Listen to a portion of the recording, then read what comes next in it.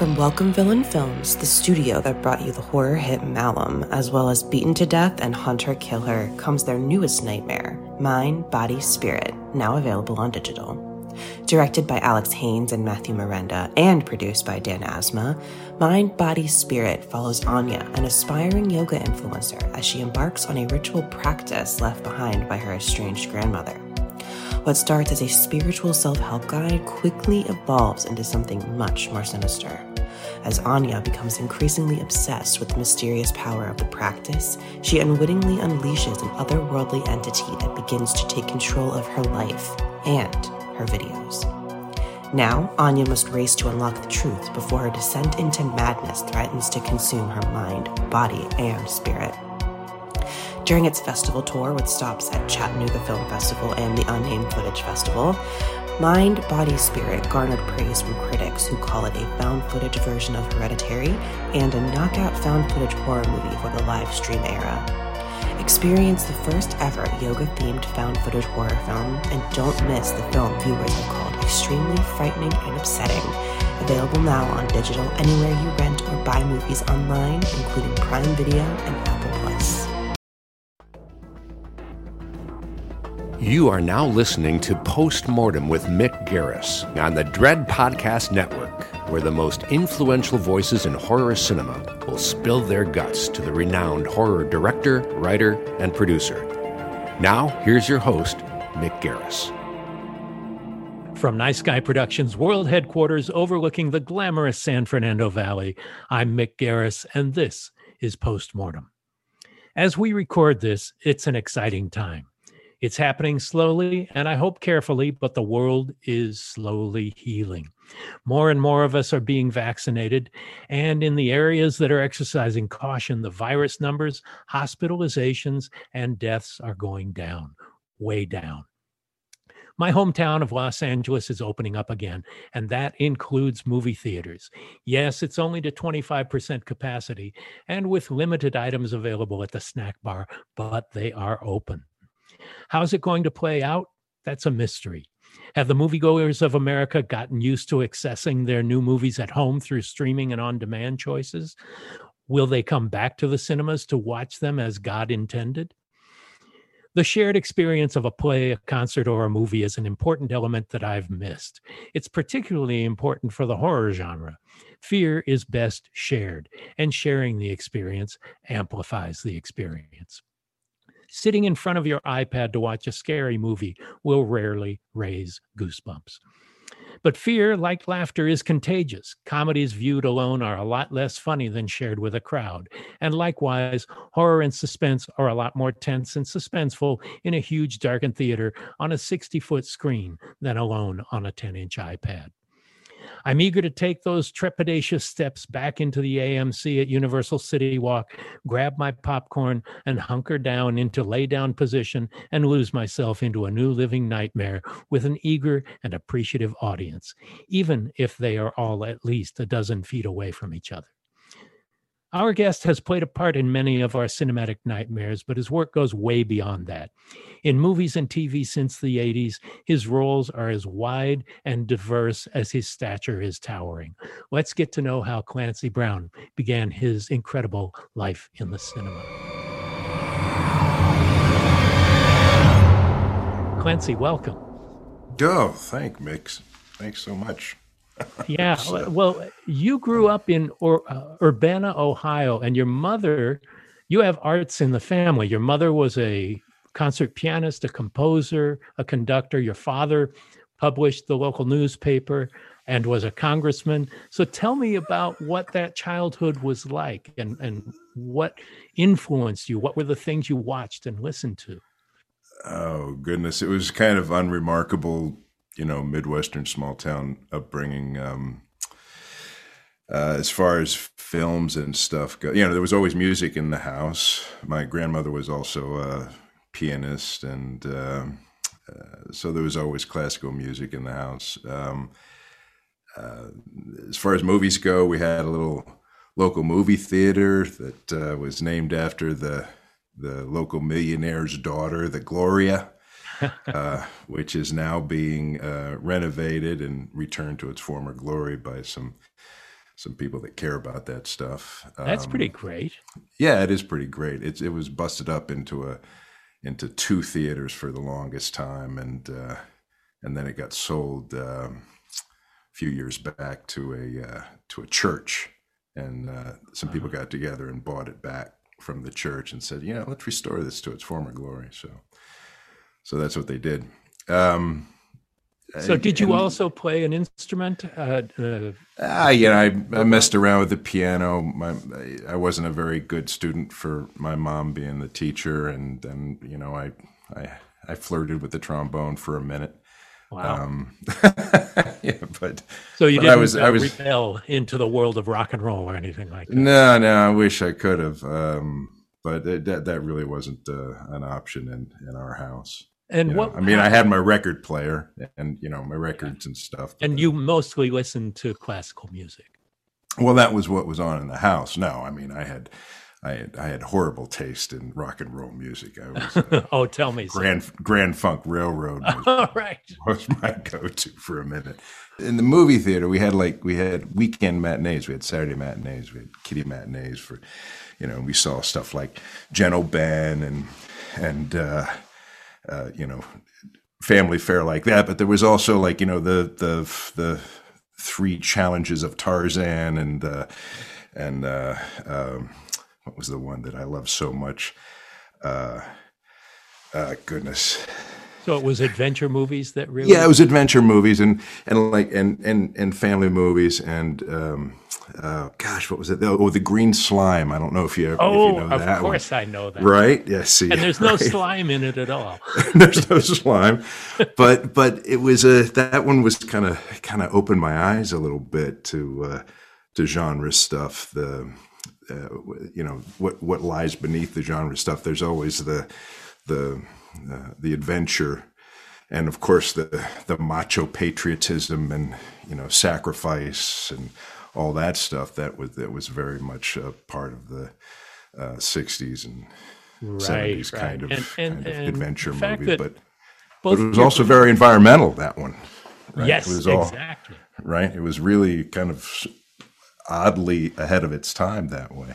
But you found yourself interested in the genre at a very early age then. And was it a particular appeal or just one of many colors in the rainbow? No, it was one of many colors in the rainbow. I mean, you're a small town. We all grow up where we grow up. And, I'd never imagined myself outside of Urbana, Ohio at a young age. I, thought I would go into,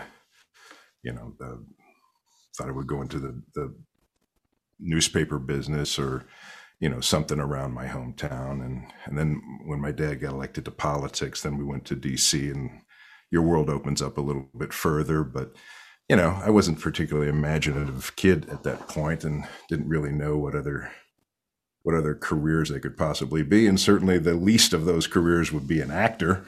That hadn't occurred to me at all. And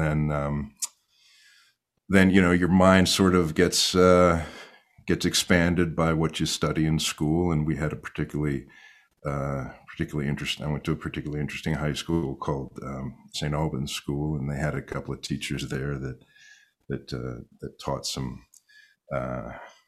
taught Shakespeare and taught the classics, and sort of your mind expands beyond that. And well, they had you were in a play people in DC. You were in a play when you were in 7th grade, right? But it was The Mouse That Roared, which... The Mouse of Peter Sellers, a classic Peter Sellers movie. Yes, a great satire that is pretty advanced for a 7th grade class to take on. How did you even know that? Holy shit. I do my research. Yeah, well, I care. That was, okay, well, that was, Mrs. Vestal, Phyllis Vestal, God rest her soul. She ran the junior high drama department and, perceived that I was kind of the weirdo kid that might actually enjoy doing that stuff. And so she cast me to be that Peter Sellers character. And that was a lot of fun, but still never occurred to me to actually do it as a living. It was kind of fun. That was the first time you dipped your feet into it. Yeah, it was fun to do after school. Yeah. It was a fun thing to do. I wasn't a particularly coordinated kid. I was on the basketball team and stuff, but I wasn't an athlete until I got into high school. You know, never came together. Did you find yourself being defined by your height in sports and then later on in acting? Yeah, sort of. I would say. You know, everybody takes a gander at you and determines who you are physically first, I think.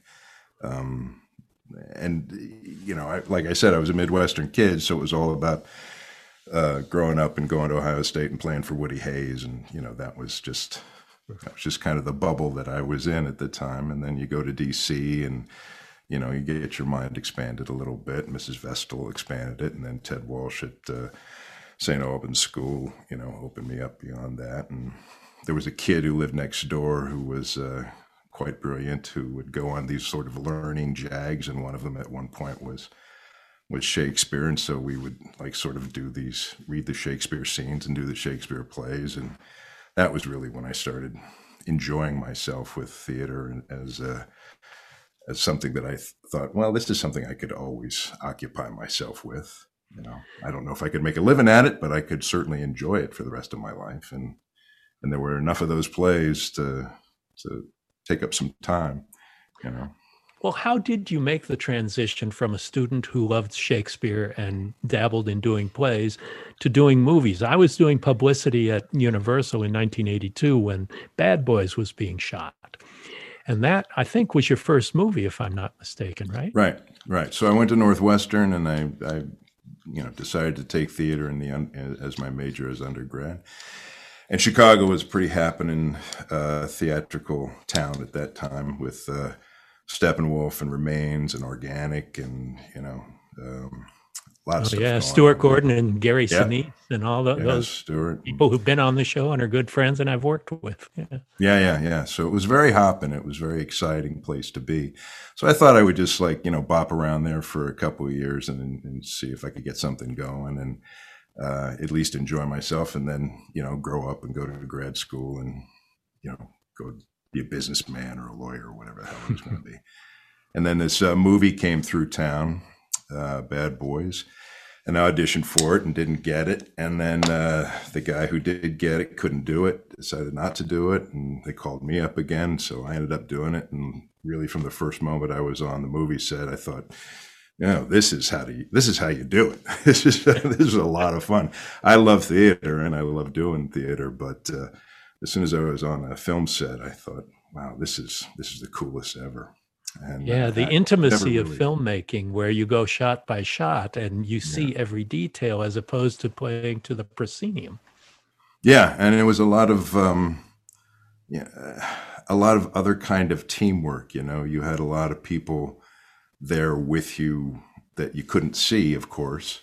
It wasn't just you and the audience and the other actor on stage. It was you and all the crew and the camera guys, and everybody was kind of working for the same few seconds, the same 30 seconds of whatever piece of the film you were doing, and you can do it until you get it right, instead of trying to recreate your best rehearsal every night. You know, you get to do it over and over and over again, so you can do it exactly how you meant for it to come out.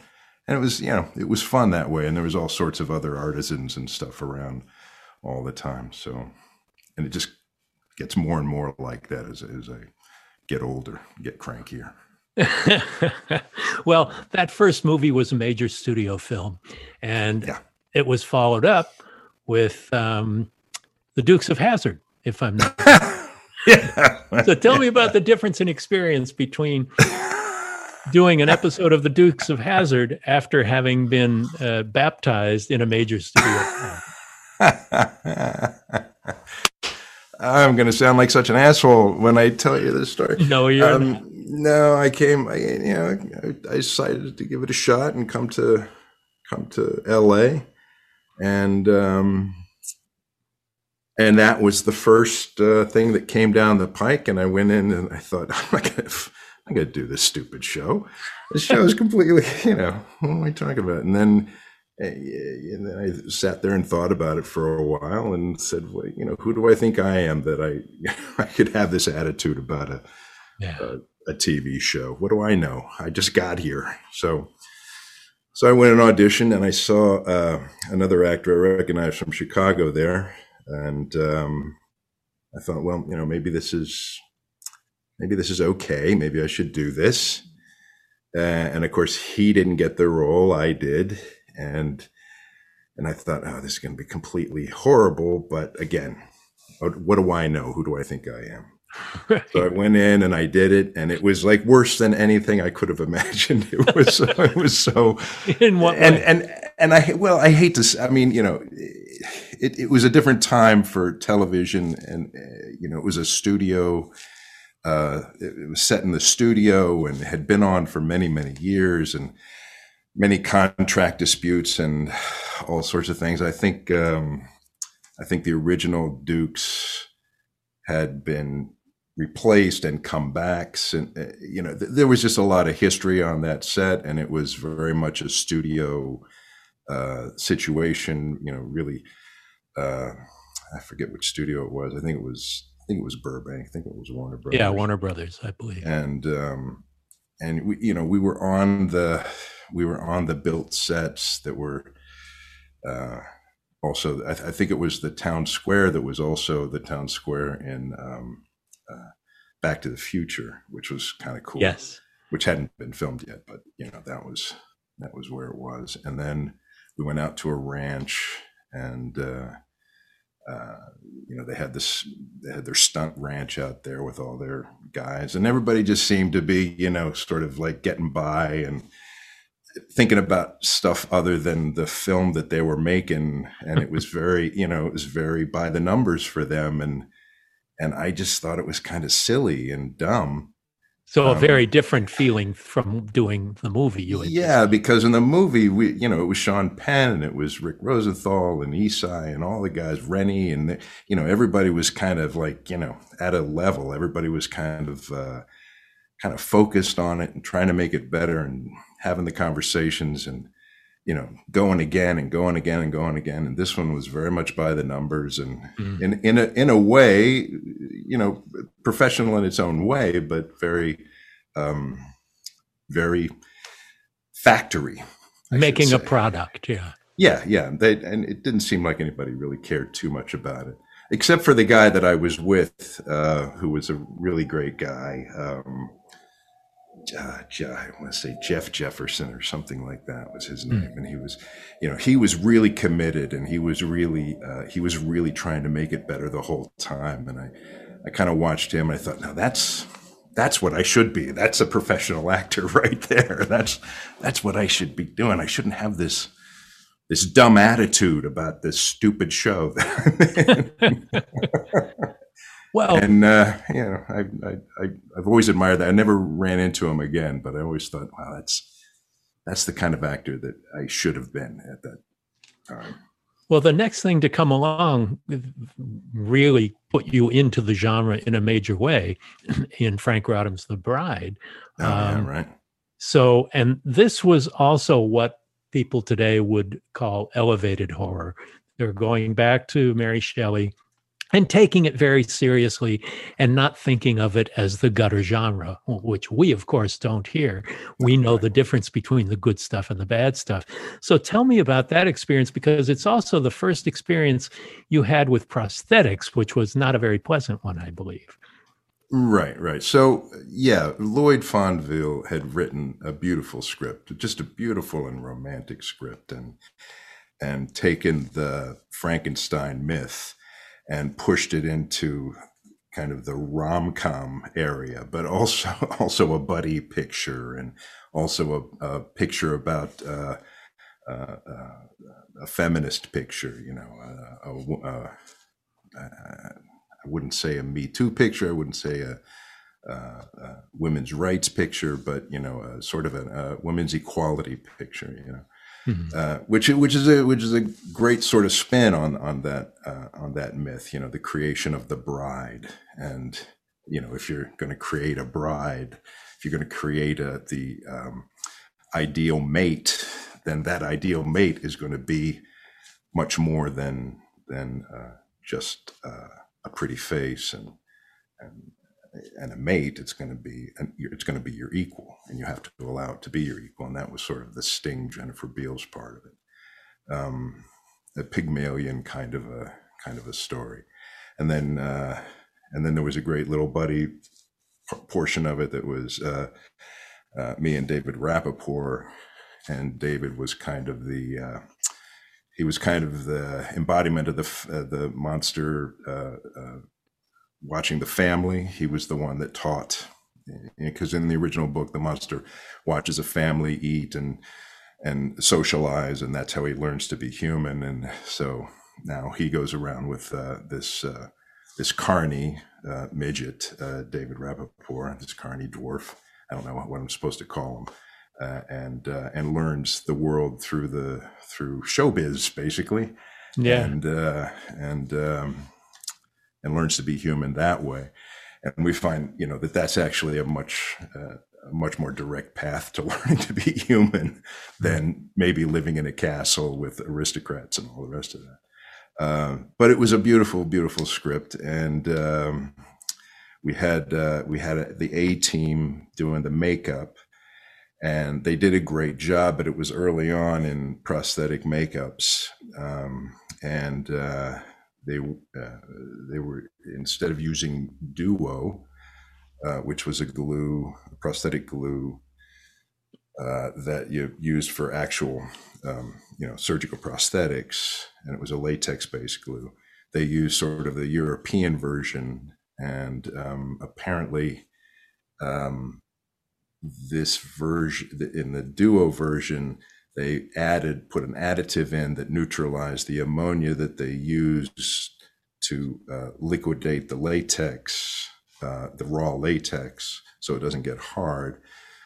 And they didn't have that additive in, and so it was just latex and ammonia. And so the latex was fine, but the ammonia ate away my skin for a while.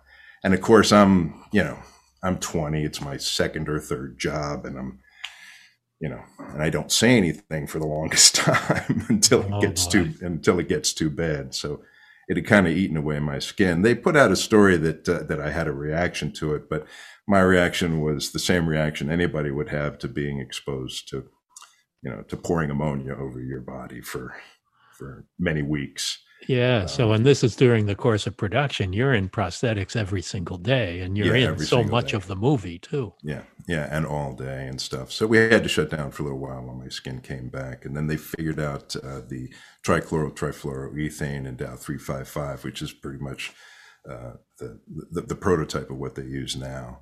The two-step, you paint the pieces, and then you have a solvent that attaches to your skin. And well, thank God it wasn't something long-lasting. No, it wasn't long. You were able to didn't make me a fan of prosthetics, but it turns out I imagine so. I mean, well, when Highlander came up, there was the possibility of you having to go under prosthetics. Is that right? Yeah, well, we did, and I did do prosthetics for that, but I just said, I don't want to do as much as I did before, and they were very sympathetic to that. Well, we just did a headpiece, and that was about it.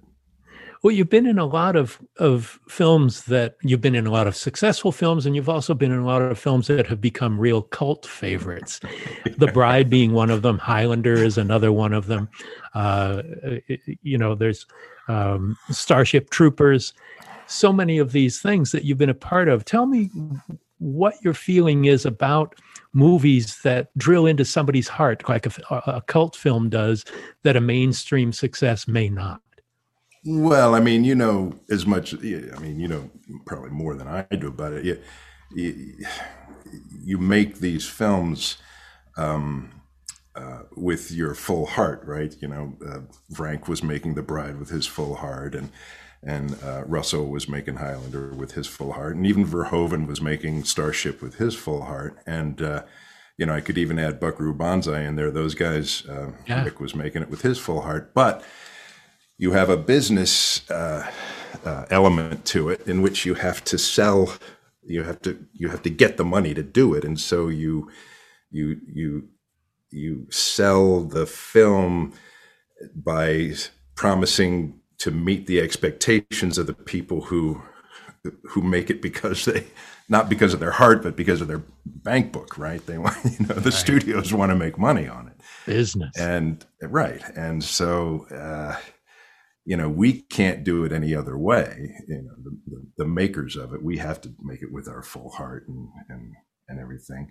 And as soon as we start making it with an eye towards the bottom line, towards satisfying some kind of formula, then it stops being what it's supposed to be. It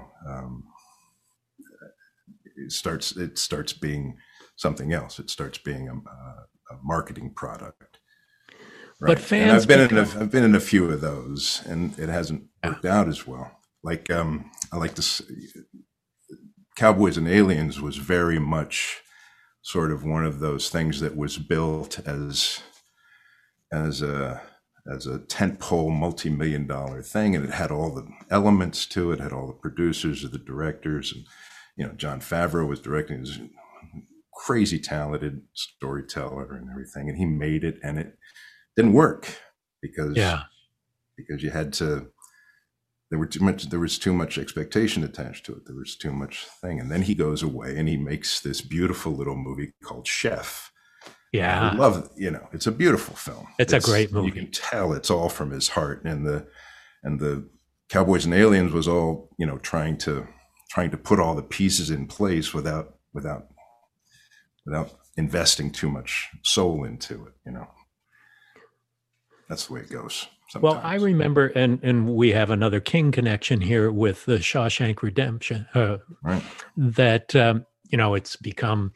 IMDb calls it the best movie ever made, and it's at the top of all these lists. So it not only achieved commercial success, but artistic success as well, and has been adopted by all cineasts as a classic. Well, I was kind of Brer Rabbit in that situation because they were shooting in Mansfield, Ohio, and that's just a few hours from where I was born. Oh wow! And there was a couple of us small town country boys that weren't having any trouble acclimating to the environs. And then there was a bunch of folks from LA and New York and Chicago that were just terrified of being in. They thought they were in Deliverance. They were scared to leave their hotels. And the set itself, that reformatory, the Ohio Reformatory, that was Shawshank Prison and is Shawshank Prison now. It's a spooky place. It's a place with a lot of ghosts and a lot of bad mojo around it. So, and it was a film with a lot of guys. To be honest, there were maybe 4 or 5 women that were involved in the thing at all, right. And so, we get a little bored, us guys. Yeah. Frank worked really hard. Darabont, the director. Deakins was the DP, and he everybody was working very hard. And I don't know that we didn't have joy. It was just that we were sort of slogging through it. When it's the beginning, it's a lot of fun, and everybody's just kind of getting to know each other, and everybody's kind of doing their tap dance around each other. And then, after a few months, we know each other, and then we just go to work, and we've heard everybody's jokes, and we just want the day to be over, right? Well, speaking of that, I'd love to hear what your process is when you take on a role. Is it more intuitive, or is it something that you really dive into with research, or I'm sure it depends on the role, but I'd love to hear how you approach performing your role. Well, it does depend on the role, and it depends on the movie, right? You talk about Shawshank. There was a moment that we had a technical advisor who said, if you want to talk to any of the guards here to find out what their job is, and I said, I don't want to base this son of a bitch on any of your guys, any of your correctional officers, because he's kind of an asshole. He's a horrible person, and you don't want me to like walk around saying, oh yeah, I based it on Ohio correctional officers, because the creature that Stephen King imagined in Shawshank was a pretty horrible guy, a conglomeration of horrible people. since that story takes place over decades and decades, and Frank had consolidated a lot of the characters in a great adaptation of the short story. But so that one was pretty much a creation of imagination, where you kind of figure out where what role you play in the narrative, and you try to fulfill that role and fill it in with little personal touches. I tell a story about the best direction I ever got from that film, because you had a bunch of guys there, a bunch of character actors that are used to playing their part in the narrative, and then inflating it up to make it something interesting, like Joe Ragno and David Proval and Brian Libby and those guys. They're character actors, and they make their characters memorable by adding these little personal touches. And so I thought, well, I would do that too. And there was a scene where Captain Hadley was walking across the yard, and I had decided that he was slowly going insane. He was getting Tourettesy. So I just started swearing as I was walking across, just kind of in my own thing, walking across the yard and jerking and swearing and doing these things. And Frank was up on a crane. It was a big giant shot and everything. And so we shot it once, and he says, Clancy, hang out there. Frank wants to talk to you. And so he comes down off the crane. Everybody resets. I'm walking back to one, and he comes up to me. He's got his little cigarette, his little Tiparillo thing, and he puts his arm around me, and he says, that thing you're doing as you're walking? I was like, yeah, it's pretty good. See, I'm trying to be like he's kind of starting to lose it. He's Tourette's. And he goes, no, that's great. That's great. Just don't do it anymore because you look stupid. Okay. It's a great. Okay. Thanks, Frank. Good for that. That's direction. That's direction. That is as direct as it gets. And I always got a big kick out of that because he got off of the crane and walked down to me and told me privately that I was looking like an idiot, rather than sort of say it over the bullhorn. Yeah. Have somebody else say it to me over a bullhorn. So I always appreciated that. Frank says stop doing that. Stop doing that. So, and then other things like this one I just did from the Mortuary Collection, which I have behind me here, is he's a very iconic kind of character, Montgomery Dark. He's sort of he's the host of he's the mortician, but he's a very presentational kind of guy. He's guy the crypt who gets keeper. Yeah. Right. He's the crypt keeper. He's the storyteller in a way, but he's also somebody who's very invested in all the details of not just the stories, but what he does, because he's a mortician. He feels like he has to know the circumstances of his clientele. And he's teaching someone about this as he goes along. That's the conceit of the film and how we get into these different stories. But he also is sort of the final presentation of that person on Earth during the funeral, and he takes that very seriously, and he kind of enjoys that part because it's the only time that he's not alone. It's the time when he has visitors, and so he gets to orate a little bit, and gets a little carried away with it sometimes. Well, I love the anthology format. I've done several myself, and it just opens you up to so many opportunities to just change it up every few minutes. You're telling a new story, and you're not only telling the stories, you're involved. It's more than just relating it. Yeah, no, I think that's what's terrific about the Mortuary Collection, is that the wraparound that you have is very much its own story, and they're all very much cut from the same cloth. Also, there's the technical reasons that it works, is that you had a similar photography scheme and color scheme and design scheme, right? And for every story as well as the wraparound story, so it all seemed of a piece. And the same tone the whole time. Where sometimes you get stories that just don't look like this. They're part of the same movie. But this one definitely did. And you had the same writer and director. That always helps too. Right. So it's stylistically the same throughout, despite the different attitudes in the different stories and characters and the like. Right. So what about the theatrical experience versus the streaming experience or the home experience? Do you go to the movies a lot?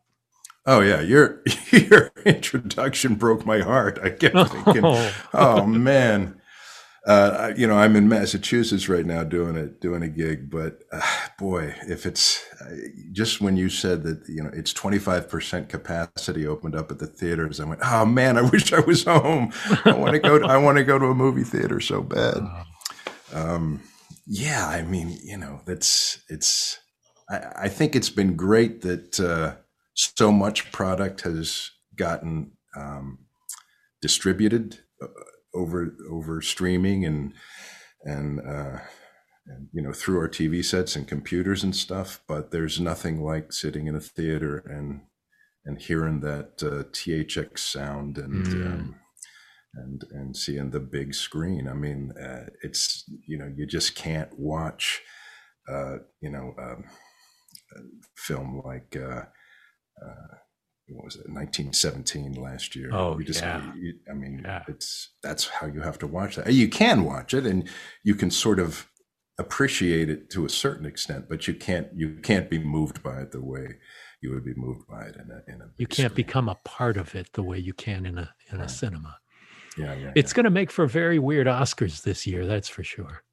Yeah, but it sort of makes sense. I mean, a lot of the Oscars, to me, a lot of the films, and they're all terrific, but a lot of them look like they're shot for TV. I mean, there's a real television feel to them, and that's also me being an old curmudgeon-y guy.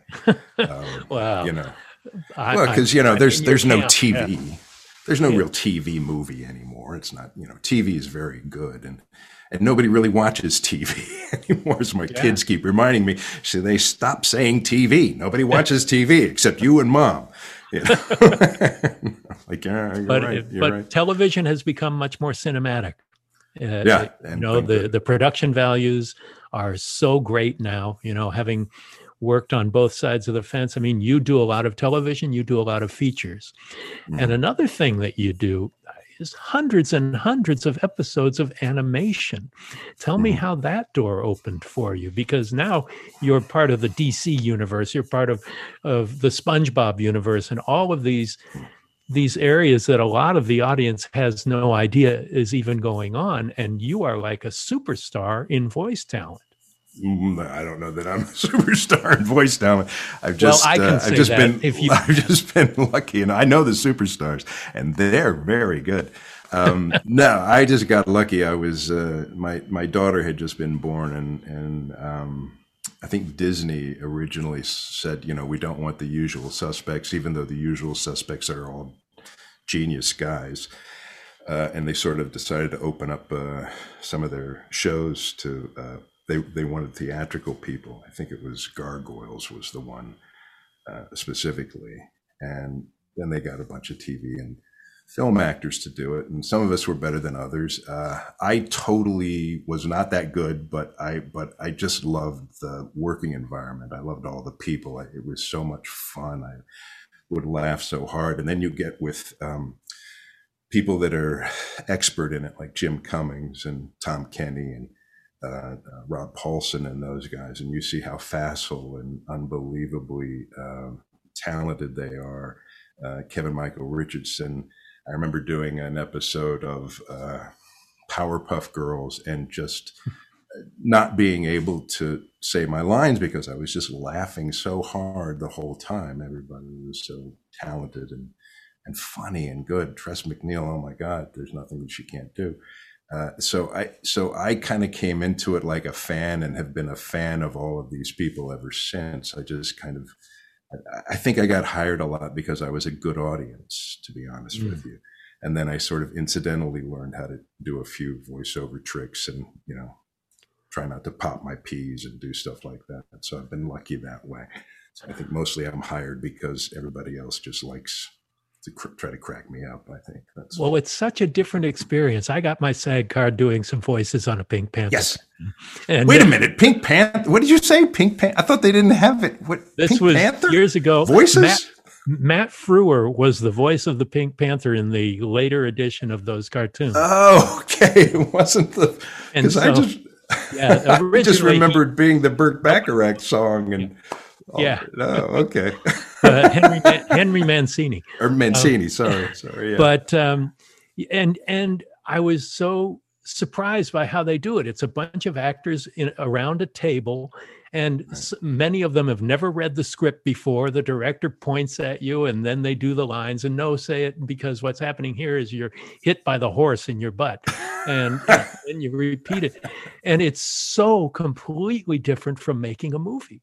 Yeah. Oh yeah. Yeah. No. And it's all in that director's head. It's all in the animator's head. And there's also different ways to do it. Sometimes it's a completely script based a story.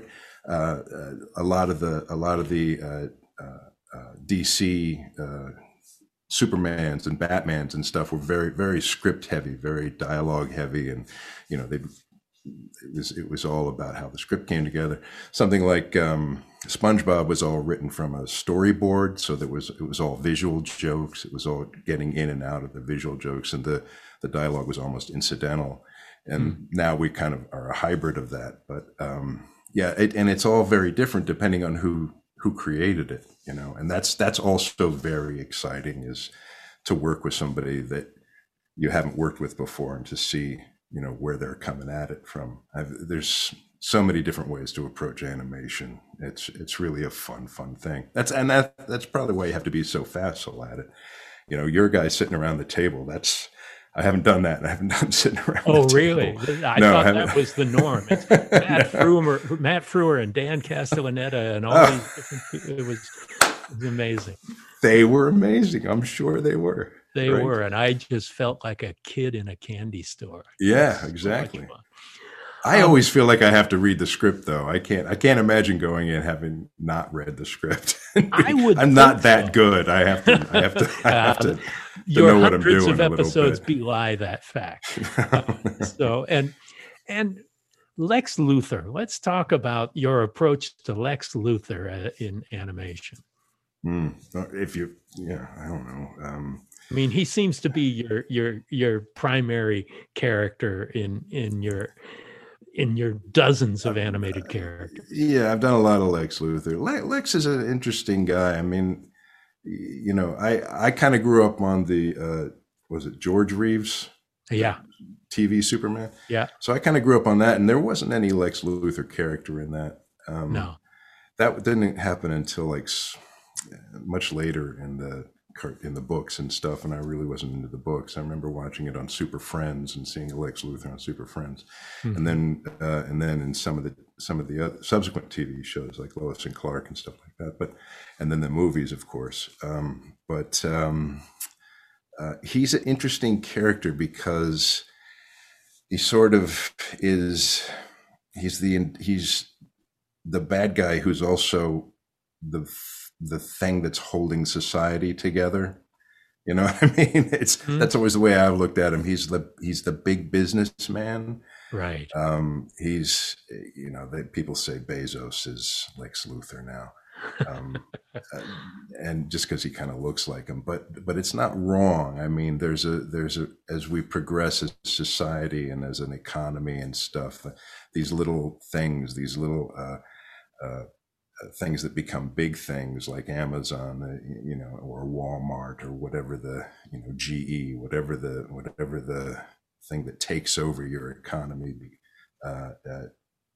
all of a sudden becomes evil because it exerts way too much control on the individual and you end up being compromised. Your principles be compromised. And I think Superman in particular is an aspirational character, especially in America, because he sort of, the 30s that he came into existence, and it kind of grew as a anti-fascist guy, the first Antifa superhero, right? And so, and that was when America kind of became the preeminent superpower.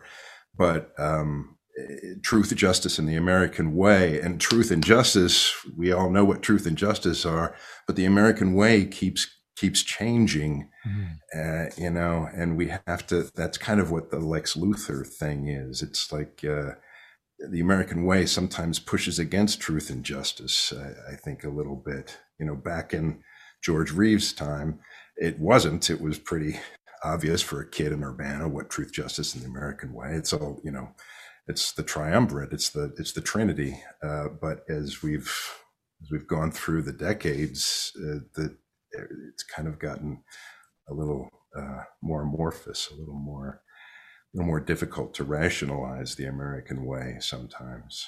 Or the American way changes, you know. I mean, yeah. Well, having had a father and a grandfather who were both in Congress, who were both politicians, did you find that to be influential? I mean, most people revolt against, they were Republican Congress people.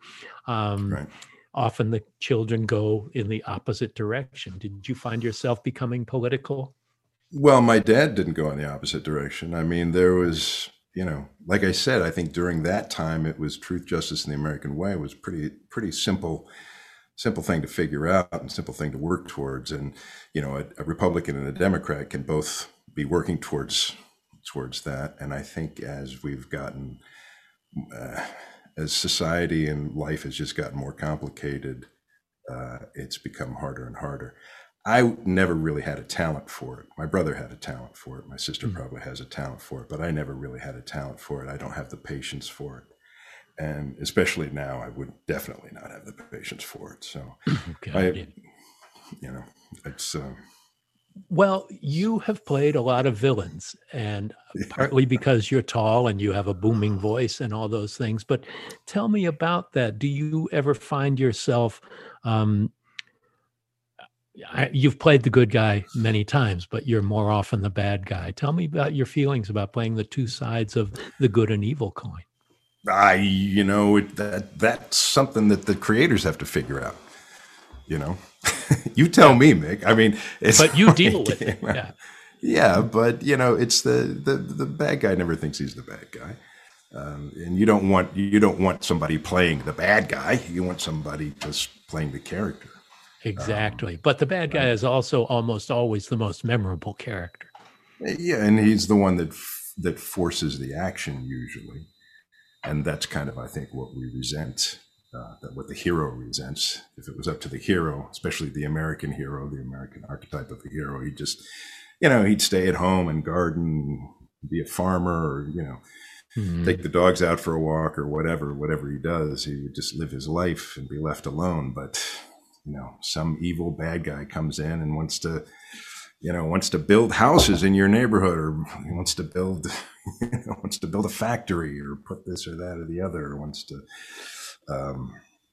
to do something bad, wants to do something that messes up your routine. So, right. So that gives you license. Yeah. That gives you license. Yeah, right. The progressive person is self-serving, so that gives the individual the right to wreak havoc on the rest of the world sometimes. Well, you've had such amazing experiences with an incredible array of filmmakers, and you've also done 2 films with the Coen brothers, and they work in a very unique way. Tell me what those experiences were like for you in Hail Caesar and Buster Scruggs. Buster Scruggs. Well, they were both very brief. The one thing that struck me about working with them is, well, they're both very good guys, you know. I mean, I didn't get to know them extremely well, but they're good fellas. They both times they allowed me to audition for something that I thought I was more right for, and then they said, "Thank you very much. Please play the part that we actually want you to play." So they're good guys to let me at least take a stab at something else. And then I would go and do what they wanted me to. The other thing that struck me about them is that they're very thorough. The preparation is at least as far as I was concerned, was extremely thorough. They would, for that brief thing in Hail Caesar, they had me riding around on a Roman saddle, on a horse in a Roman saddle, which I thought was pretty cool. Their attention to detail in the wardrobe itself. And it's not so much rehearsal, as it were, but did you find them to be sort thorough of preparation? Was it sort of a technical process? Yeah, they're a team. I mean, Joel kind of he's the one that's behind the camera and putting it together, and Ethan is the one that's kind of talking to everybody else. But I remember asking them, what their favorite part of the process is, and they said, the next one. Whatever we have to do next. Like, we're filming now, I'm really looking forward to editing. When we're writing, we're really looking forward to filming, and so they're good together, and the set is a happy set, and Roger Deakins is their DP, so you can't argue with that. He shot Unbroken, which was a movie that I executive produced, and very good. He's one of the most amazing cinematographers that there is. Yeah, great guy too. And 1917, by the way. Yes, astounding that. Yeah. What's your favorite part of the process? That's a good question. I have to go and do a bunch of memorization after we get off today. That's not something I look forward to, but once I'm into it, I'm into it. I just like doing the scenes. It's kind of when everything goes away, and you're in the moment with the other actor, hopefully, and that's kind of when whatever alchemy is supposed to happen happens.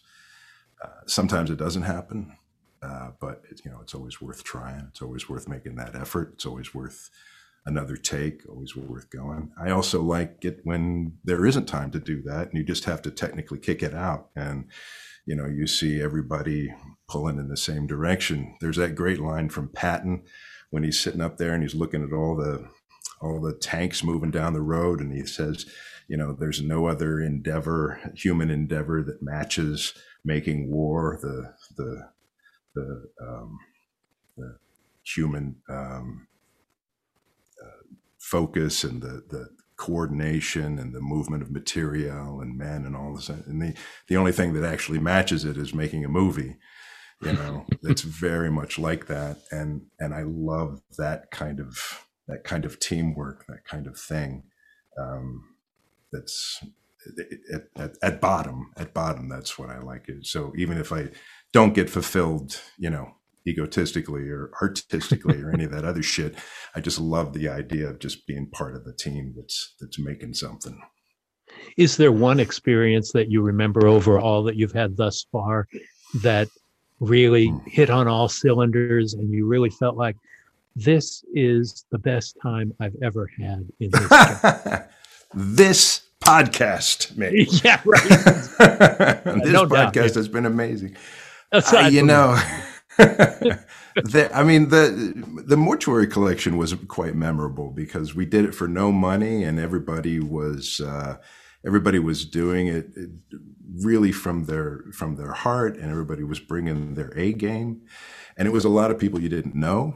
There was a lot of new people, a lot of people that were getting kind of a promotion, and it was just not that there weren't problems and there weren't tough days, but there was nobody was resenting being there. Everybody was happy to be there.